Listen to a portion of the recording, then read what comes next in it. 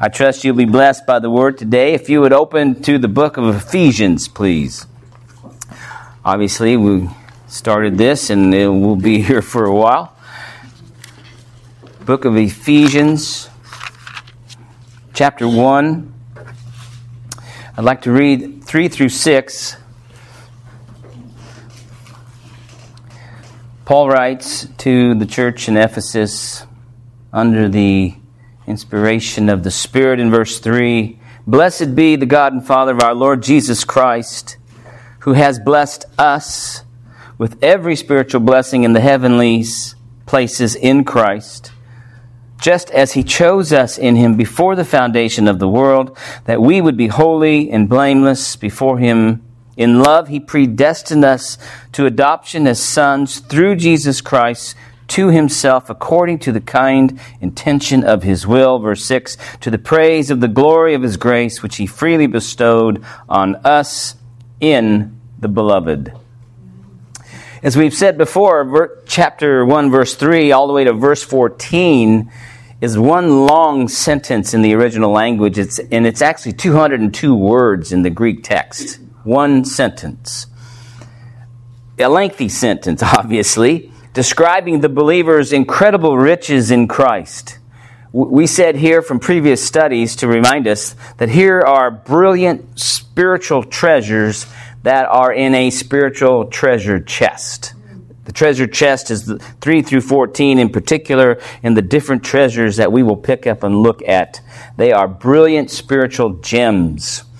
And what we want to emphasize, which Paul emphasizes here, is they belong to each and every saint to the very same degree. No one Christian has more of one gem than another Christian. Every person considered a saint by God, these gems are theirs. This is true of every single saint in the fullest measure. Okay? The prepositional phrase that's repeated in this long sentence, such as in Him or in Christ or through Christ, that's used 13 times in this one long sentence. And then the us or our or we is mentioned 13 times as well. And when you put this together, and if you were to look back at verse 3 again, you notice there that why God should be praised is because He has blessed us equally with every spiritual blessing in the heavenlies, and then the phrase in Christ. Okay? And so from verse 4 on, he's going to unpack what that means in particular. But it's in Christ, and it's for us equally as a whole. So then, the Apostle Paul begins this way. So we're looking at what he's doing, but why is he doing it? Why does he open it this way? He begins this way to establish the grounds for what he's eventually going to be speaking about, what his concern is in chapter 4, verse 3, which says it like this: being diligent to preserve the unity of the Spirit in the bond of peace. Unity in the body of Christ is the concern of Paul's. He speaks of unity in chapter 2 and chapter 3 and chapter 4. The basis of that unity is what we're looking at here in these spiritual treasures, because this is true of every single person who is in Christ, to the same level, to the same degree. Okay? And so this unity that he speaks of is grounded in this truth of verses 3 through 14. Also, you notice, why is Paul saying this? Not only is he concerned about a unity eventually, but there's 3 phrases that he repeats in verse 6, and verse 12, and verse 14. Look at verse 6, for instance. What is the ultimate goal of what he's doing is this: to the praise of the glory of His grace. Verse 12, to the praise of His glory. Verse 14, you see that repeated at the end, last part of verse 14, to the praise of His glory. Okay? So what is Paul's concern here in laying out the treasures that he does is that we all worship. He wants to instill, he wants to invigorate the believer's heart to praise. And we all should be praising for this same purpose. Because we all possess these spiritual gems equally, No matter what level of sanctification we are at, how long we've been walking with the Lord, I have these gems as much as you and vice versa. And then what it should be squeezing out of us is this praise, right?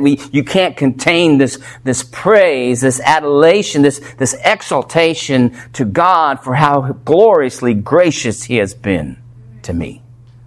And then that's the basis of the unity. He's exhorting them practically. So there is a spiritual unity that we all possess. We see it fragmented because of sin and ignorance. But true believers not in fellowship, though they possess equally these spiritual realities, are not practically in unity. And that's what Paul wants to dispel. That's a disgrace to Paul. How many Lords are there? How many faiths are there? You see?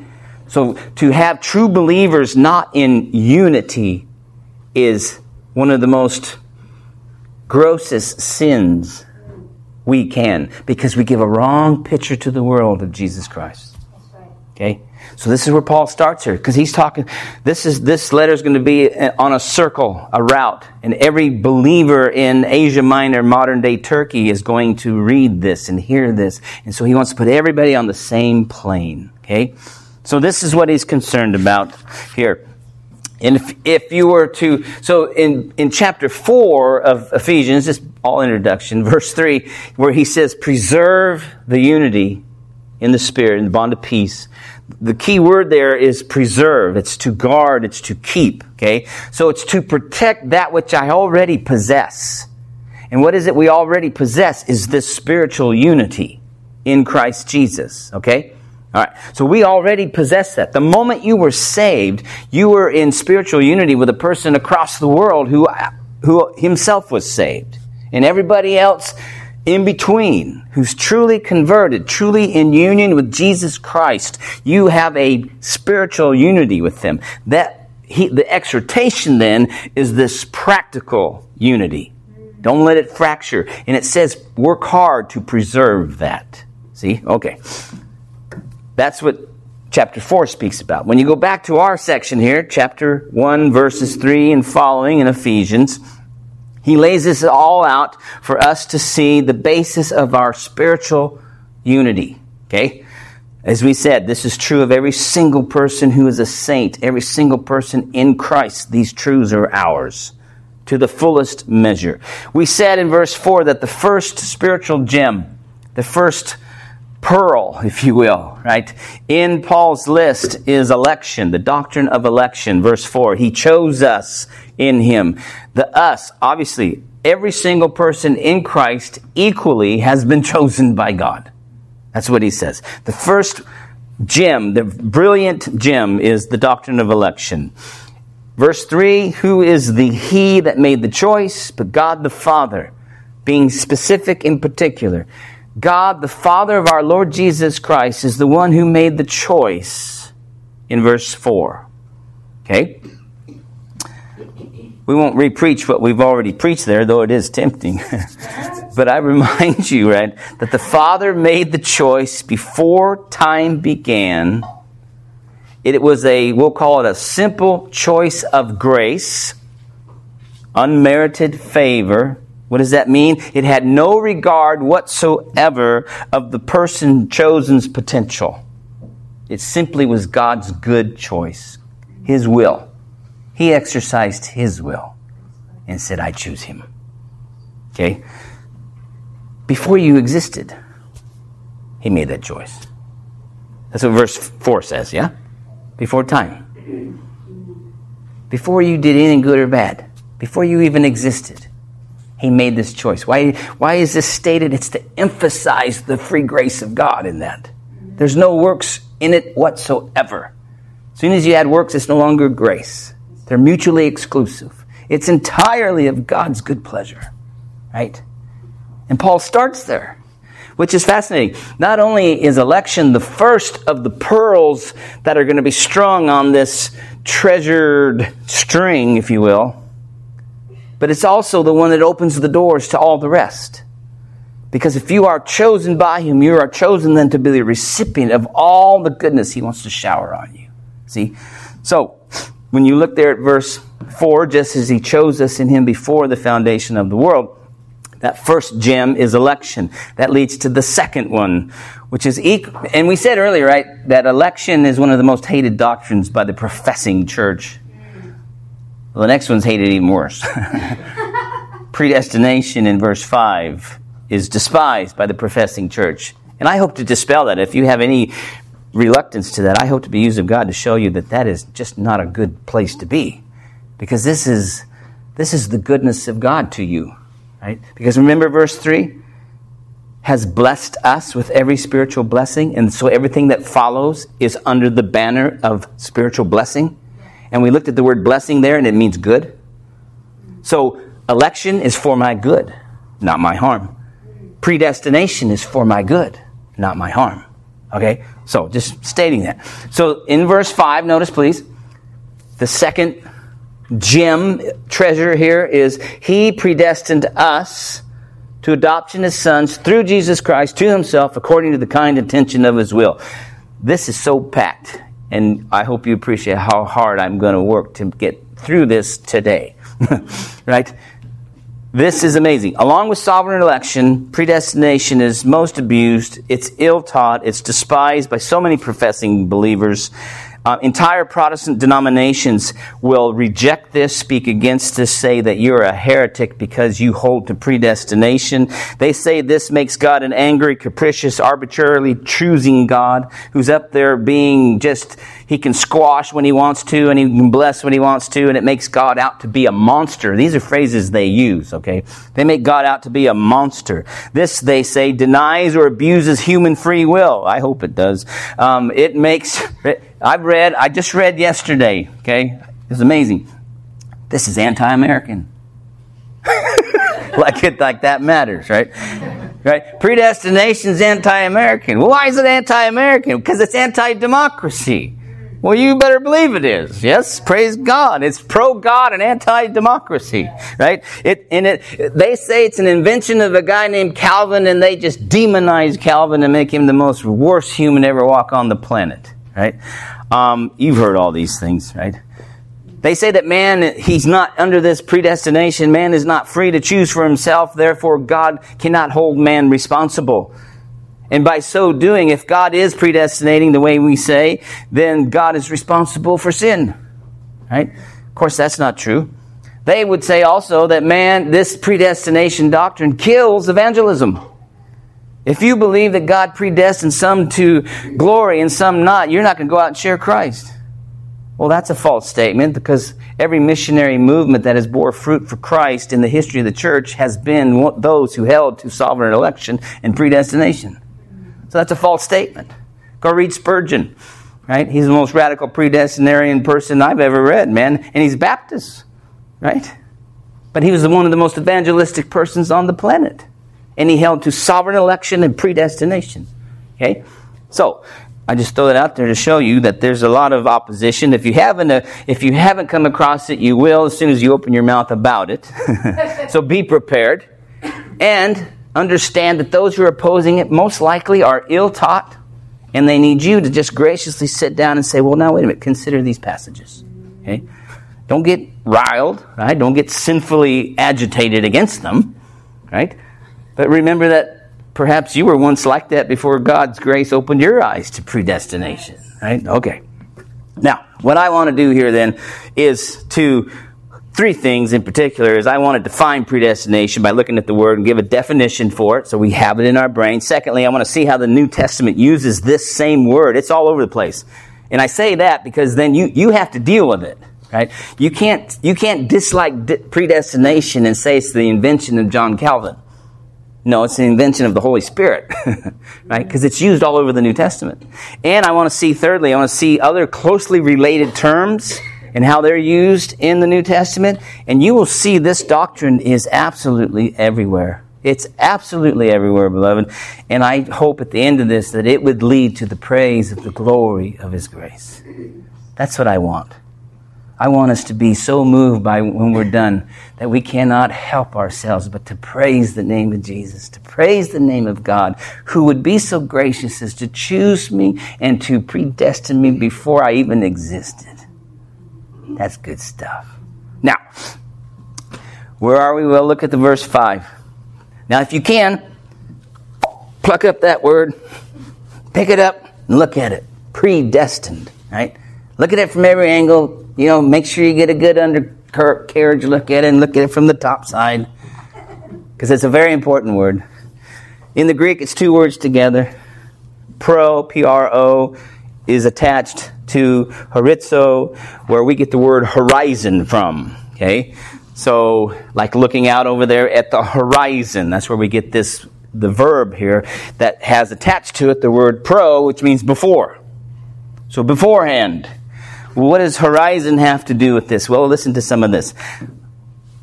This word horizo means that which marks a boundary or sets a limit. Okay? Like the horizon makes a boundary between the sky and the earth. See? It's often translated, horizo is, appoint, determine, designate. When you put the two together, pro, horizo, you get this idea of being marked out beforehand or setting a limit beforehand, or to pre-appoint, predetermine, which is obviously to determine something beforehand. Okay, very clear. Just want to make sure we all get this in our brain. It's to set a boundary beforehand. It's to determine the limits of a person or something beforehand. Okay? To determine the end before it happens, thus guaranteeing what's been predetermined. Okay? So this is a simple definition. Okay? To mark out beforehand, to set limits beforehand. Okay? Now I want you to look now at the New Testament's usages of this verb, this word. And so if you don't mind, we're going to shake some dust out of my New Testament here and go to Acts chapter 4. Acts chapter 4. And this is the word, what we're looking at here, we're chasing around, is the word pro horizomai. Okay, so that preposition connected to that verb there. So this word is used in at least 3 or 4 different places in the New Testament. Look at verse 28 of Acts 4. And since we're amongst friends, would somebody dare to read? Can we do that at church service? Somebody read that out loud. Verse 28.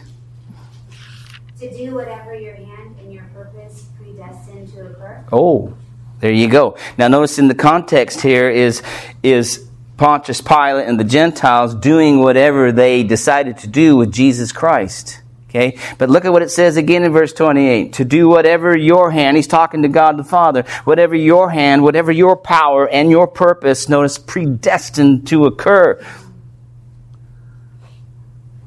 Predestination. Lord, what is it that you have predestined? Why would they say that? Because that's what's going to happen. That's what's going to happen. All right. Well, if you still don't like that one, go to 1 Corinthians 7.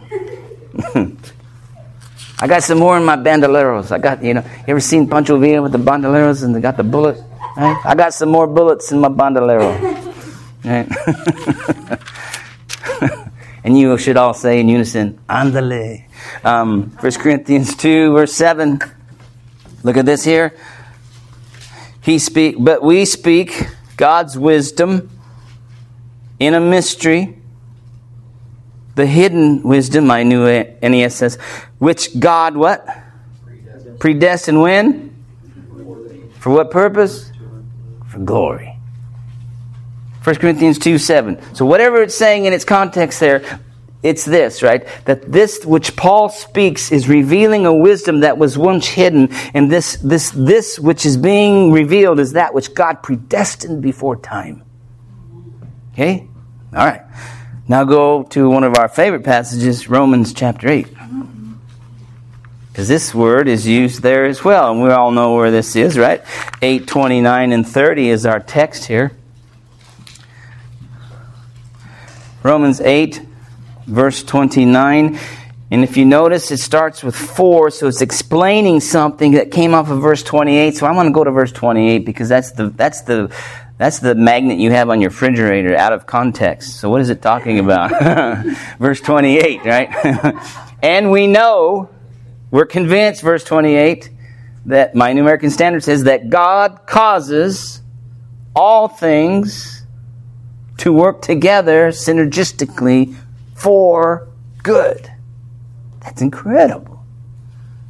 Now look at that. Not just for anybody, but to those who love God and those called according to His purpose. Okay? So the good that God's doing, working out in your life, is for your good because you love Him and have been called to this purpose He's decided. What is that purpose that He's called you to is going to be further explained in the next verse, because that's why it starts with 4. In verse 29, for those whom He foreknew, He also what? Now notice, those whom He foreknew, He predestined. Those whom He foreknew, He predestined to what goal? Speak louder, you got it.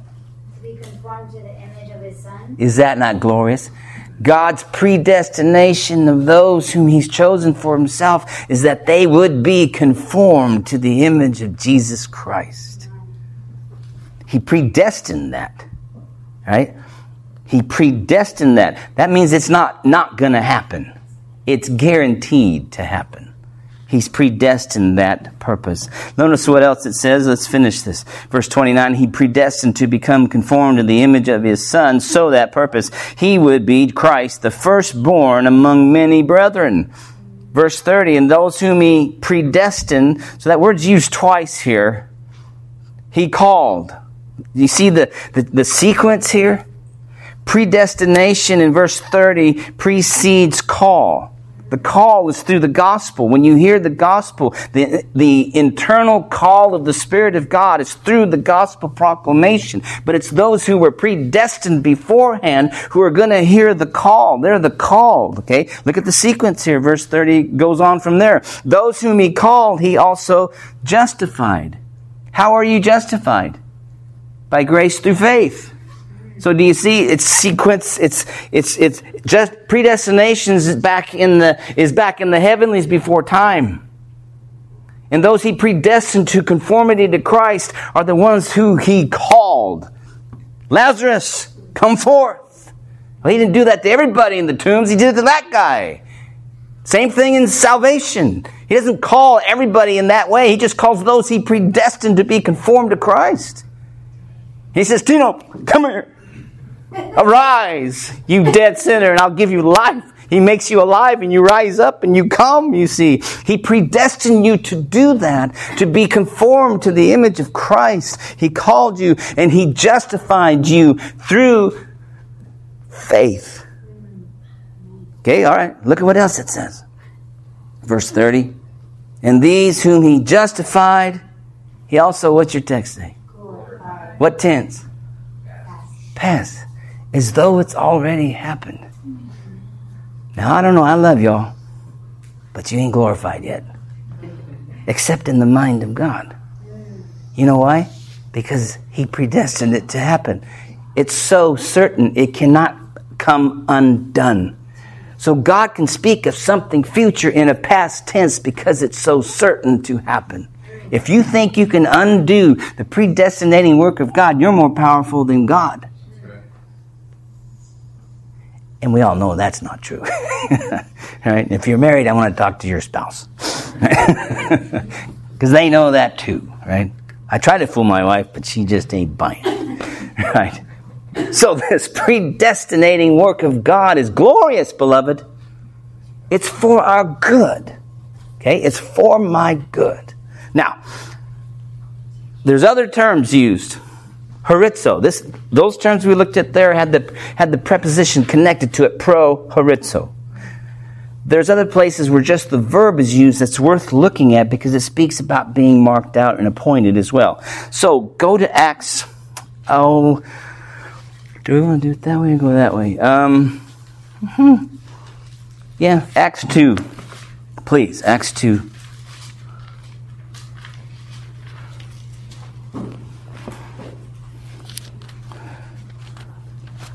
Look at verse 22 and 23, the context. This is glorious. I really like this stuff. Verse 22 of Acts 2. Our term is going to be found in verse 23, but you'll see it in the context here. Men of Israel, Peter's first sermon. Listen to these words. Jesus the Nazarene, a man attested to you by God. How did he show him off as the Messiah? With miracles and wonders and signs.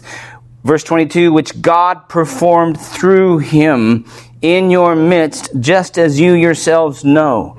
You saw it happen. You saw Jesus make food, walk on water, raise the dead. You saw that. Verse 23, this man who we just spoke about, doing those miracles, delivered over. That means that language often has to do with prisoner exchange outside of Bible. It has to do with prisoner exchange. To take my hand and deliver it over and put it into the hand of the gatekeeper, of the prison guard, right? That term is used here. Now get this. Look at what he says. He says, this man who God performed the miracles through is the one who was handed over, delivered over. How was it delivered over? How did it come about? Look at the verse 23. By the predetermined plan and foreknowledge of God. Stopping right there. God's part in the crucifixion of Christ is what's mentioned in that first part of that verse. And it has to do with his predetermined plan. So that the cross of Christ is not plan B, it's plan A. God sent his son to die. Jesus came in full acceptance of that, did he not? He came in subjection to the Father's plan. The plan that was predetermined, predestined beforehand. The Son comes in full submission to the Father's plan, which is to be delivered over to sinners to be nailed on a cross. Though he's sinless. That's amazing. But that's God's part. Right there. That's God's part. And people will say, well, this doctrine that you are promoting of predestination, it removes man's culpability. Man's just a robot. Really, look at the next part of verse 23. Now you have man's part. You nailed to a cross by the hands of godless men and put him to death. How about that? Do you see both parts there? You see the railroad tracks that Mr. Spurgeon always talked about that always parallel and never cross between this absolute sovereignty of God and responsibility of man. You see that right there. God is the one who planned it and delivered over his son according to the plan. But you're culpable, Jews, because you handed him over to the Gentiles. God didn't force you to do that. You did that according to your own free, sinful, wicked will. But it was in perfect harmony with the sovereign plan of God. Right? That's how big God is. He's massive. By the way, this is the only God that exists. So deal with it. Right? You can't just flush it away and live as though this isn't true. This is the only God that exists. You have no other choice, beloved, but to do business with this God. And this is for your good. This fuels worship.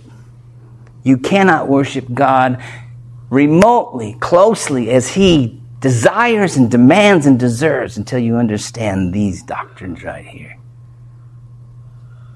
That's good stuff. Because this is why it was given. This is why he's revealing it. And beloved, this is true of every single person who's in Christ. You were chosen by the Father and predetermined by the Father. Okay. Go to Acts 17, please. Acts 17.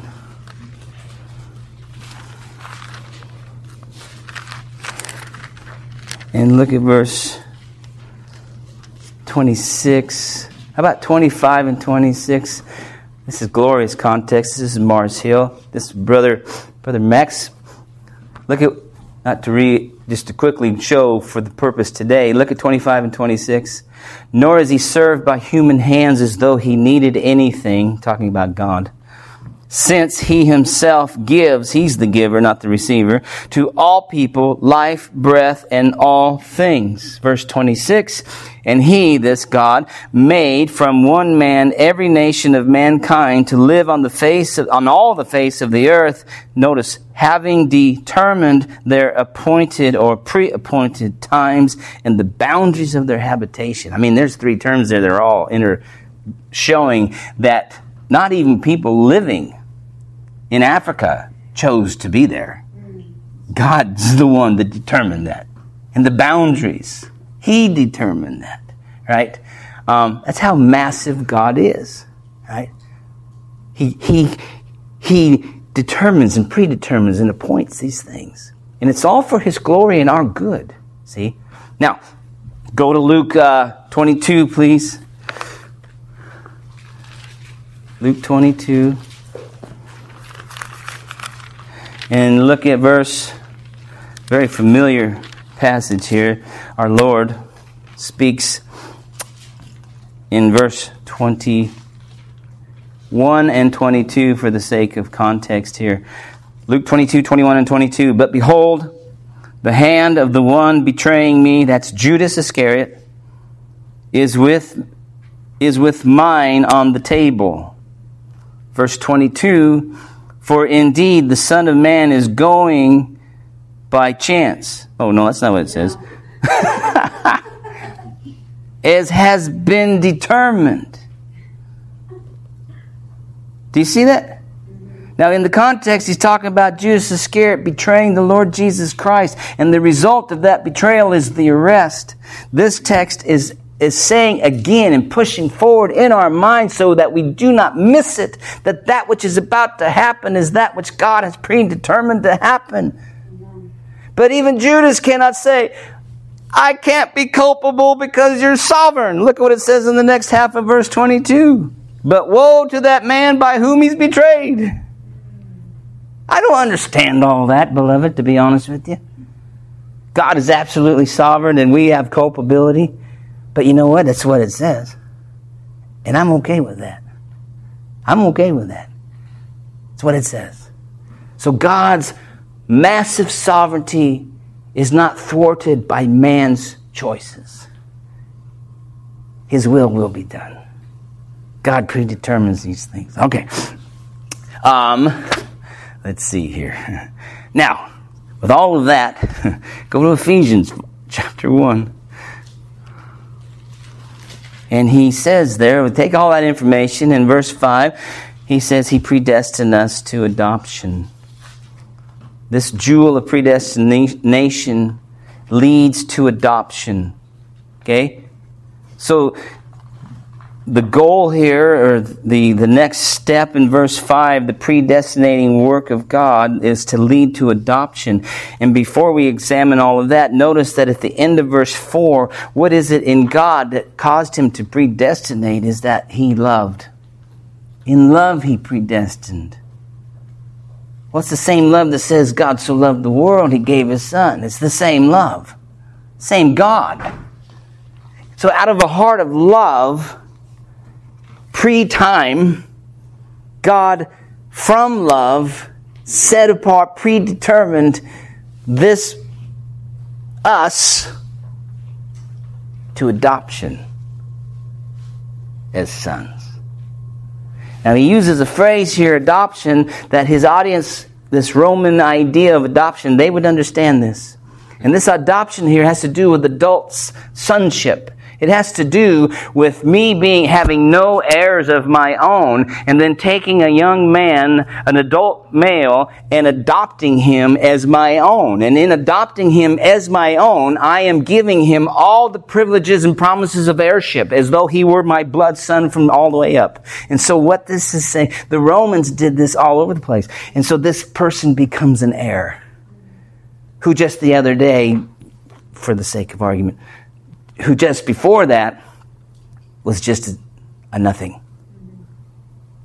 And it's the choice of the Father to say, I don't have an heir, I want you to be my heir. And you come and I legally give you that standing, so that legally you can be declared and treated and receive all the blessings of mine. Isn't that incredible? God the Father predestined y'all who are in Christ to that end. Right? Now, what does it mean here when you look at verse 5? To adoption as sons. So he's talking about this adult sonship. God predestined those whom he chose to adoption as sons. And notice it's not absent from Jesus Christ in verse 5, but it's through Jesus Christ. Okay? So in this way then, how is it through Jesus Christ? He is the Son of God. He is the heir of God by right, by nature. We are adopted by the Father through Jesus Christ. In other words, we come to him and it's through his experience, it's through his sacrificial death, redeeming us, paying for our sin, his resurrection. It's so then we are united to this one who is by nature the Son of God. So that this adoption as sons through Christ then is this, that God's predestined us to be heirs, legal heirs of all that is his, just as everything belongs to Jesus Christ. In love, he did that. That should lead us to praise God for the glory of his grace, because I'm a nobody. I'm a nobody. I'm a peony. Right? I'm a field hand at best. And God's made me a son. How about that? Go to, just because I want to, go to Romans 8.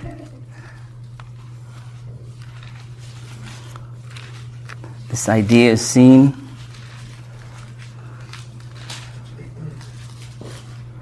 Romans 8, we could pick it up perhaps in verse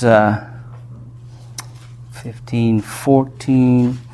How about 14 at least down through 17? See how it works here. Look at what we go on here. This chapter is about assurance of salvation. It's the Holy Spirit is prominent in this text here. This whole chapter, 18 times the Holy Spirit's mentioned here. So he is a major part of assurance, but he's a major part of this assurance which comes from sonship. In verse 14, please. For all who are being led by the Spirit of God, notice these are sons of God. For you have not received a spirit of slavery, leading to fear again. Notice, fear again. That's how I was before I came to Christ. But you have received a spirit of adoption, a disposition of adoption. Notice what it says in 15. As sons, by which we cry out, Abba, Father. So this is speaking, this adoption is more of the idea of now I've been brought into the family and I realize the subjective sense and feeling of being in the family of God. And through that subjective feeling and the work of the Holy Spirit, subjectively, I recognize that I'm a child of God. Therefore, I cry out, Abba, Father. This is the other side of what Ephesians is talking about. You've been predestined to be a legal heir of Christ, whether you feel like it or not. Romans 8 is the work of the Spirit to cause you to feel like it. So they both work together. They're both true. You have been set aside, predetermined to be that heir. And if you look here at verse 16 of Romans 8 and 17, notice what it says. The Spirit himself testifies with our spirit that we are children of God. Testifies as present tense. The Holy Spirit is constantly bearing witness with my inner person that I am indeed a child of God. He convinces me. You see, that's his work. That's a work of grace. That's a work of love. He wants me to have that assurance, beloved. And he says there in verse 16, he's testifying through the word, through other saints, through his own personal ministry to us. Okay, well, keep going. And if children, look at the logic here. If we are children of God, and I'm in the family of God, that makes me, verse 17, an heir. An heir? And he says also.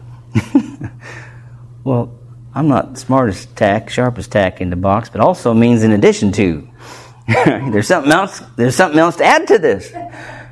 An heir also. And what is he saying? Well, an heir of God and a fellow or joint heir with Christ.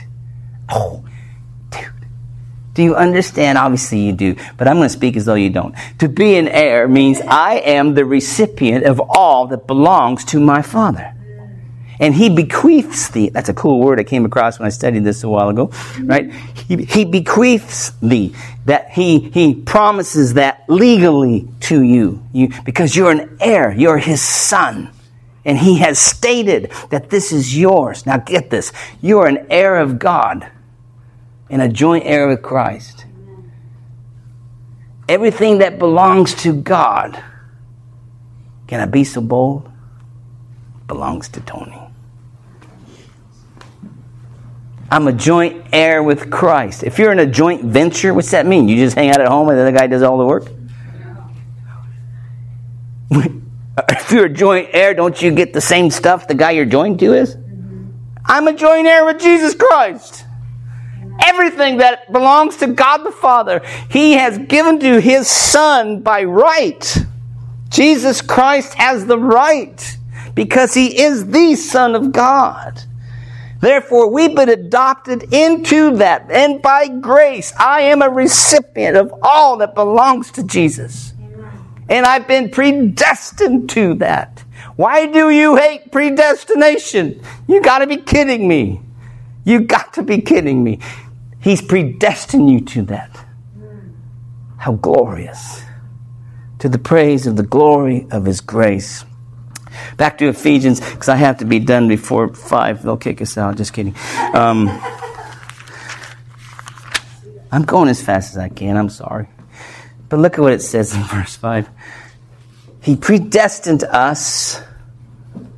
Now notice this us is every single saint, everyone in Christ. He predestined, pre-marked us out to adoption as sons through Jesus Christ. And then this next phrase, this is such a strong tincture of iodine, a strong tincture of theology here. It's just every phrase matters. It's so tightly wound up here. I'm having a hard time getting through this.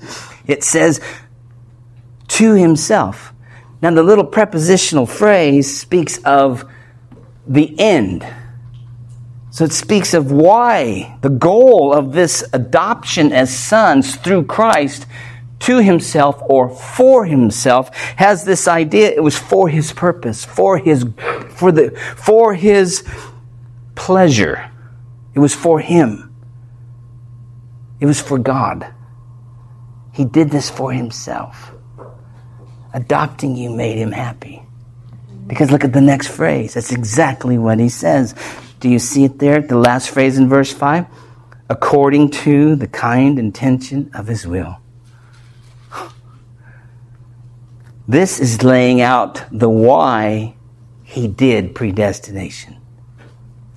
According to speaks of the source of or where it's from. Kata, right? It's where it's from. Where did this predestination stuff come from? It came from the kind intention of his will.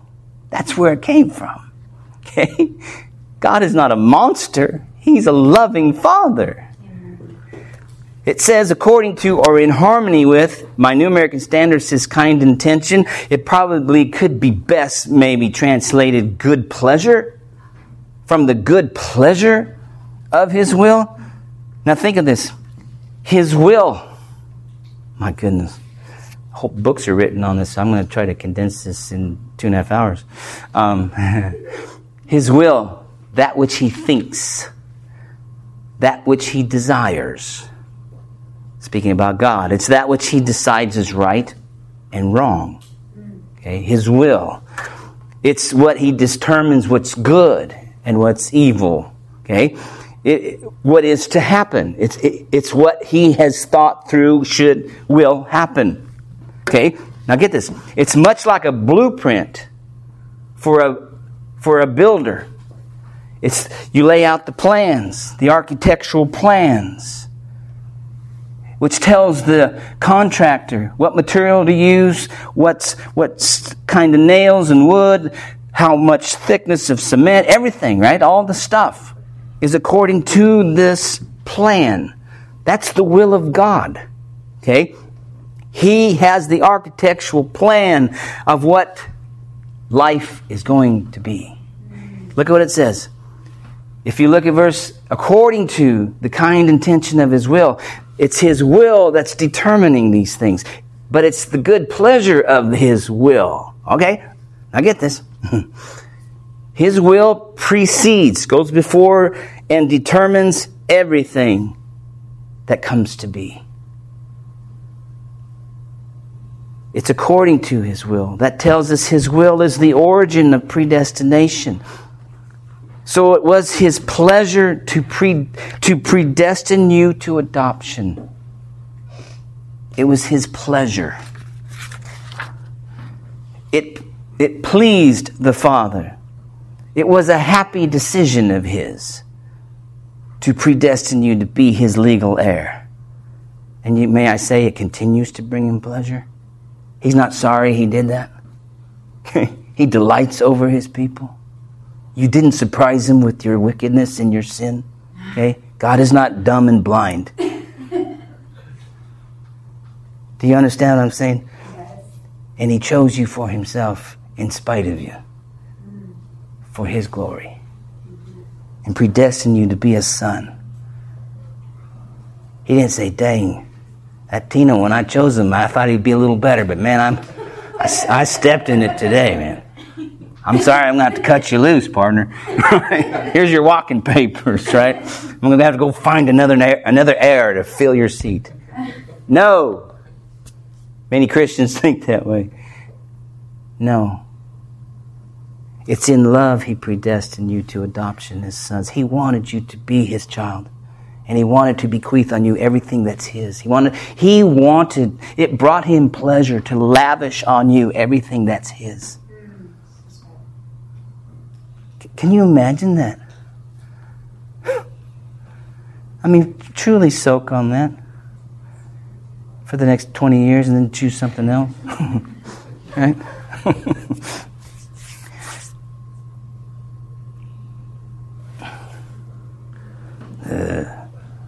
The will of His will. I'm just going to say it and then we'll spend another study somewhere down the road on it. His will, I think we can divide it up into at least two. His known will, revealed will, and His secret will. Okay? What do we mean by that? His revealed will is Scripture. We know what this is His will in Scripture. Okay? So we call it the revealed will. The known will of God. Okay? But then there's what we would call the secret will. The mystery will, the will of providence, that which you cannot go to Scripture and say, I know who He wants to be president. I know where you're going to live next year. The secret will of God. This is like James 4 when he says, we're going to go to such and such a town and make a profit. You remember his rebuke there? You're just a whisper. You don't even know what tomorrow's going to bring. Maybe you should say, if God wills. See, that's secret will. His providential will. The will that cannot be known. So what the will is here, according to the kind intention of His will here, is being revealed, that which was once secret. So we'll classify it this way, okay? His will here in verse 5 is that which was before time in secret. The good intention of His will, the good pleasure of His will is that which decided you to be His, marked out to be His son forever. And a recipient of all that is His. Okay, Deuteronomy 29:29 says, the secret things belong to the Lord our God, but the things revealed belong to us and to our sons forever, that we may observe all the words of His law. Okay? So then, this will of God, the secret will of God, get this, the known will of God can be opposed. That's what disobedience is. That's what sin is. The secret will of God cannot be thwarted. You cannot change the secret will of God. He doesn't give you that option. Predestination is under the secret will of God, okay? What He's predetermined is going to happen, right? Oh, man. Isaiah 46, please. At least 3 more places, and then maybe I'll be done. But, you got nothing else to do this week. Isaiah 46. Isaiah 46. I love this. This is some of my favorite stuff. Start in verse 8, please. Isaiah 46, verse 8 through at least 11 here. Look at the flow here and the point I want to gather from this. He says in verse 8, remember this and be assured. Recall it to mind, you transgressors. Verse 9, remember the former things long past. For I am God and there is no other. I am God and there's no one like me. Okay, so he's identifying as the one and only God, and he's an act all by himself. Verse 10, he goes to show this uniqueness of this God in verse 10, declaring the end from the beginning and from ancient times things which have not been done, saying, my purpose, notice, will be established and I will accomplish all my good pleasure. Okay? Nothing can stop the purpose of God. This is the secret will of God. Nothing is going to thwart that which He pleases to do. Okay? Nothing. Nebuchadnezzar couldn't. Pharaoh couldn't. Trump couldn't. Putin can't. Zelensky can't. And Biden certainly can't. Right? I said it with a smile. Daniel 4. Okay, Daniel 4. Daniel 4. Look at verse. This is good stuff here. Look at verse context 34 and 35 at least. Daniel's going to speak about this Nebuchadnezzar. 4:34. But at the end of that period, I, Nebuchadnezzar, raised my eyes. Remember, this is after 7 years of eating grass. After that period, verse 34, I, Nebuchadnezzar, personal testimony, raised my eyes toward heaven, and my reason returned to me, and I blessed the Most High. He's converted, man. He's in glory. And praised and honored Him who lives forever. Look what he says. For His dominion is an everlasting dominion. His kingdom endures from generation to generation. All the inhabitants of the earth are counted as nothing, but He does what?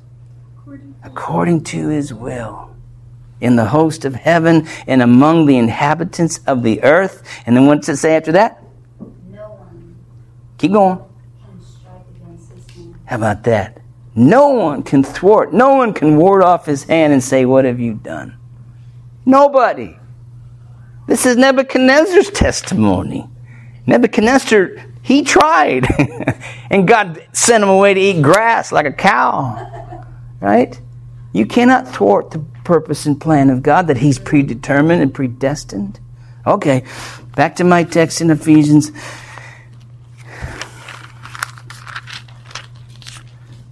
The second jewel of predestination is glorious, glorious, glorious because it's to adoption as sons, so that we are joint heirs through Jesus Christ, joint heirs with Jesus Christ for God Himself. It pleased Him. It was according to that good intention, good pleasure of His will that decided this. And verse 6 then tells us that the goal of predestination, the goal of election is verse 6. Why did God do this?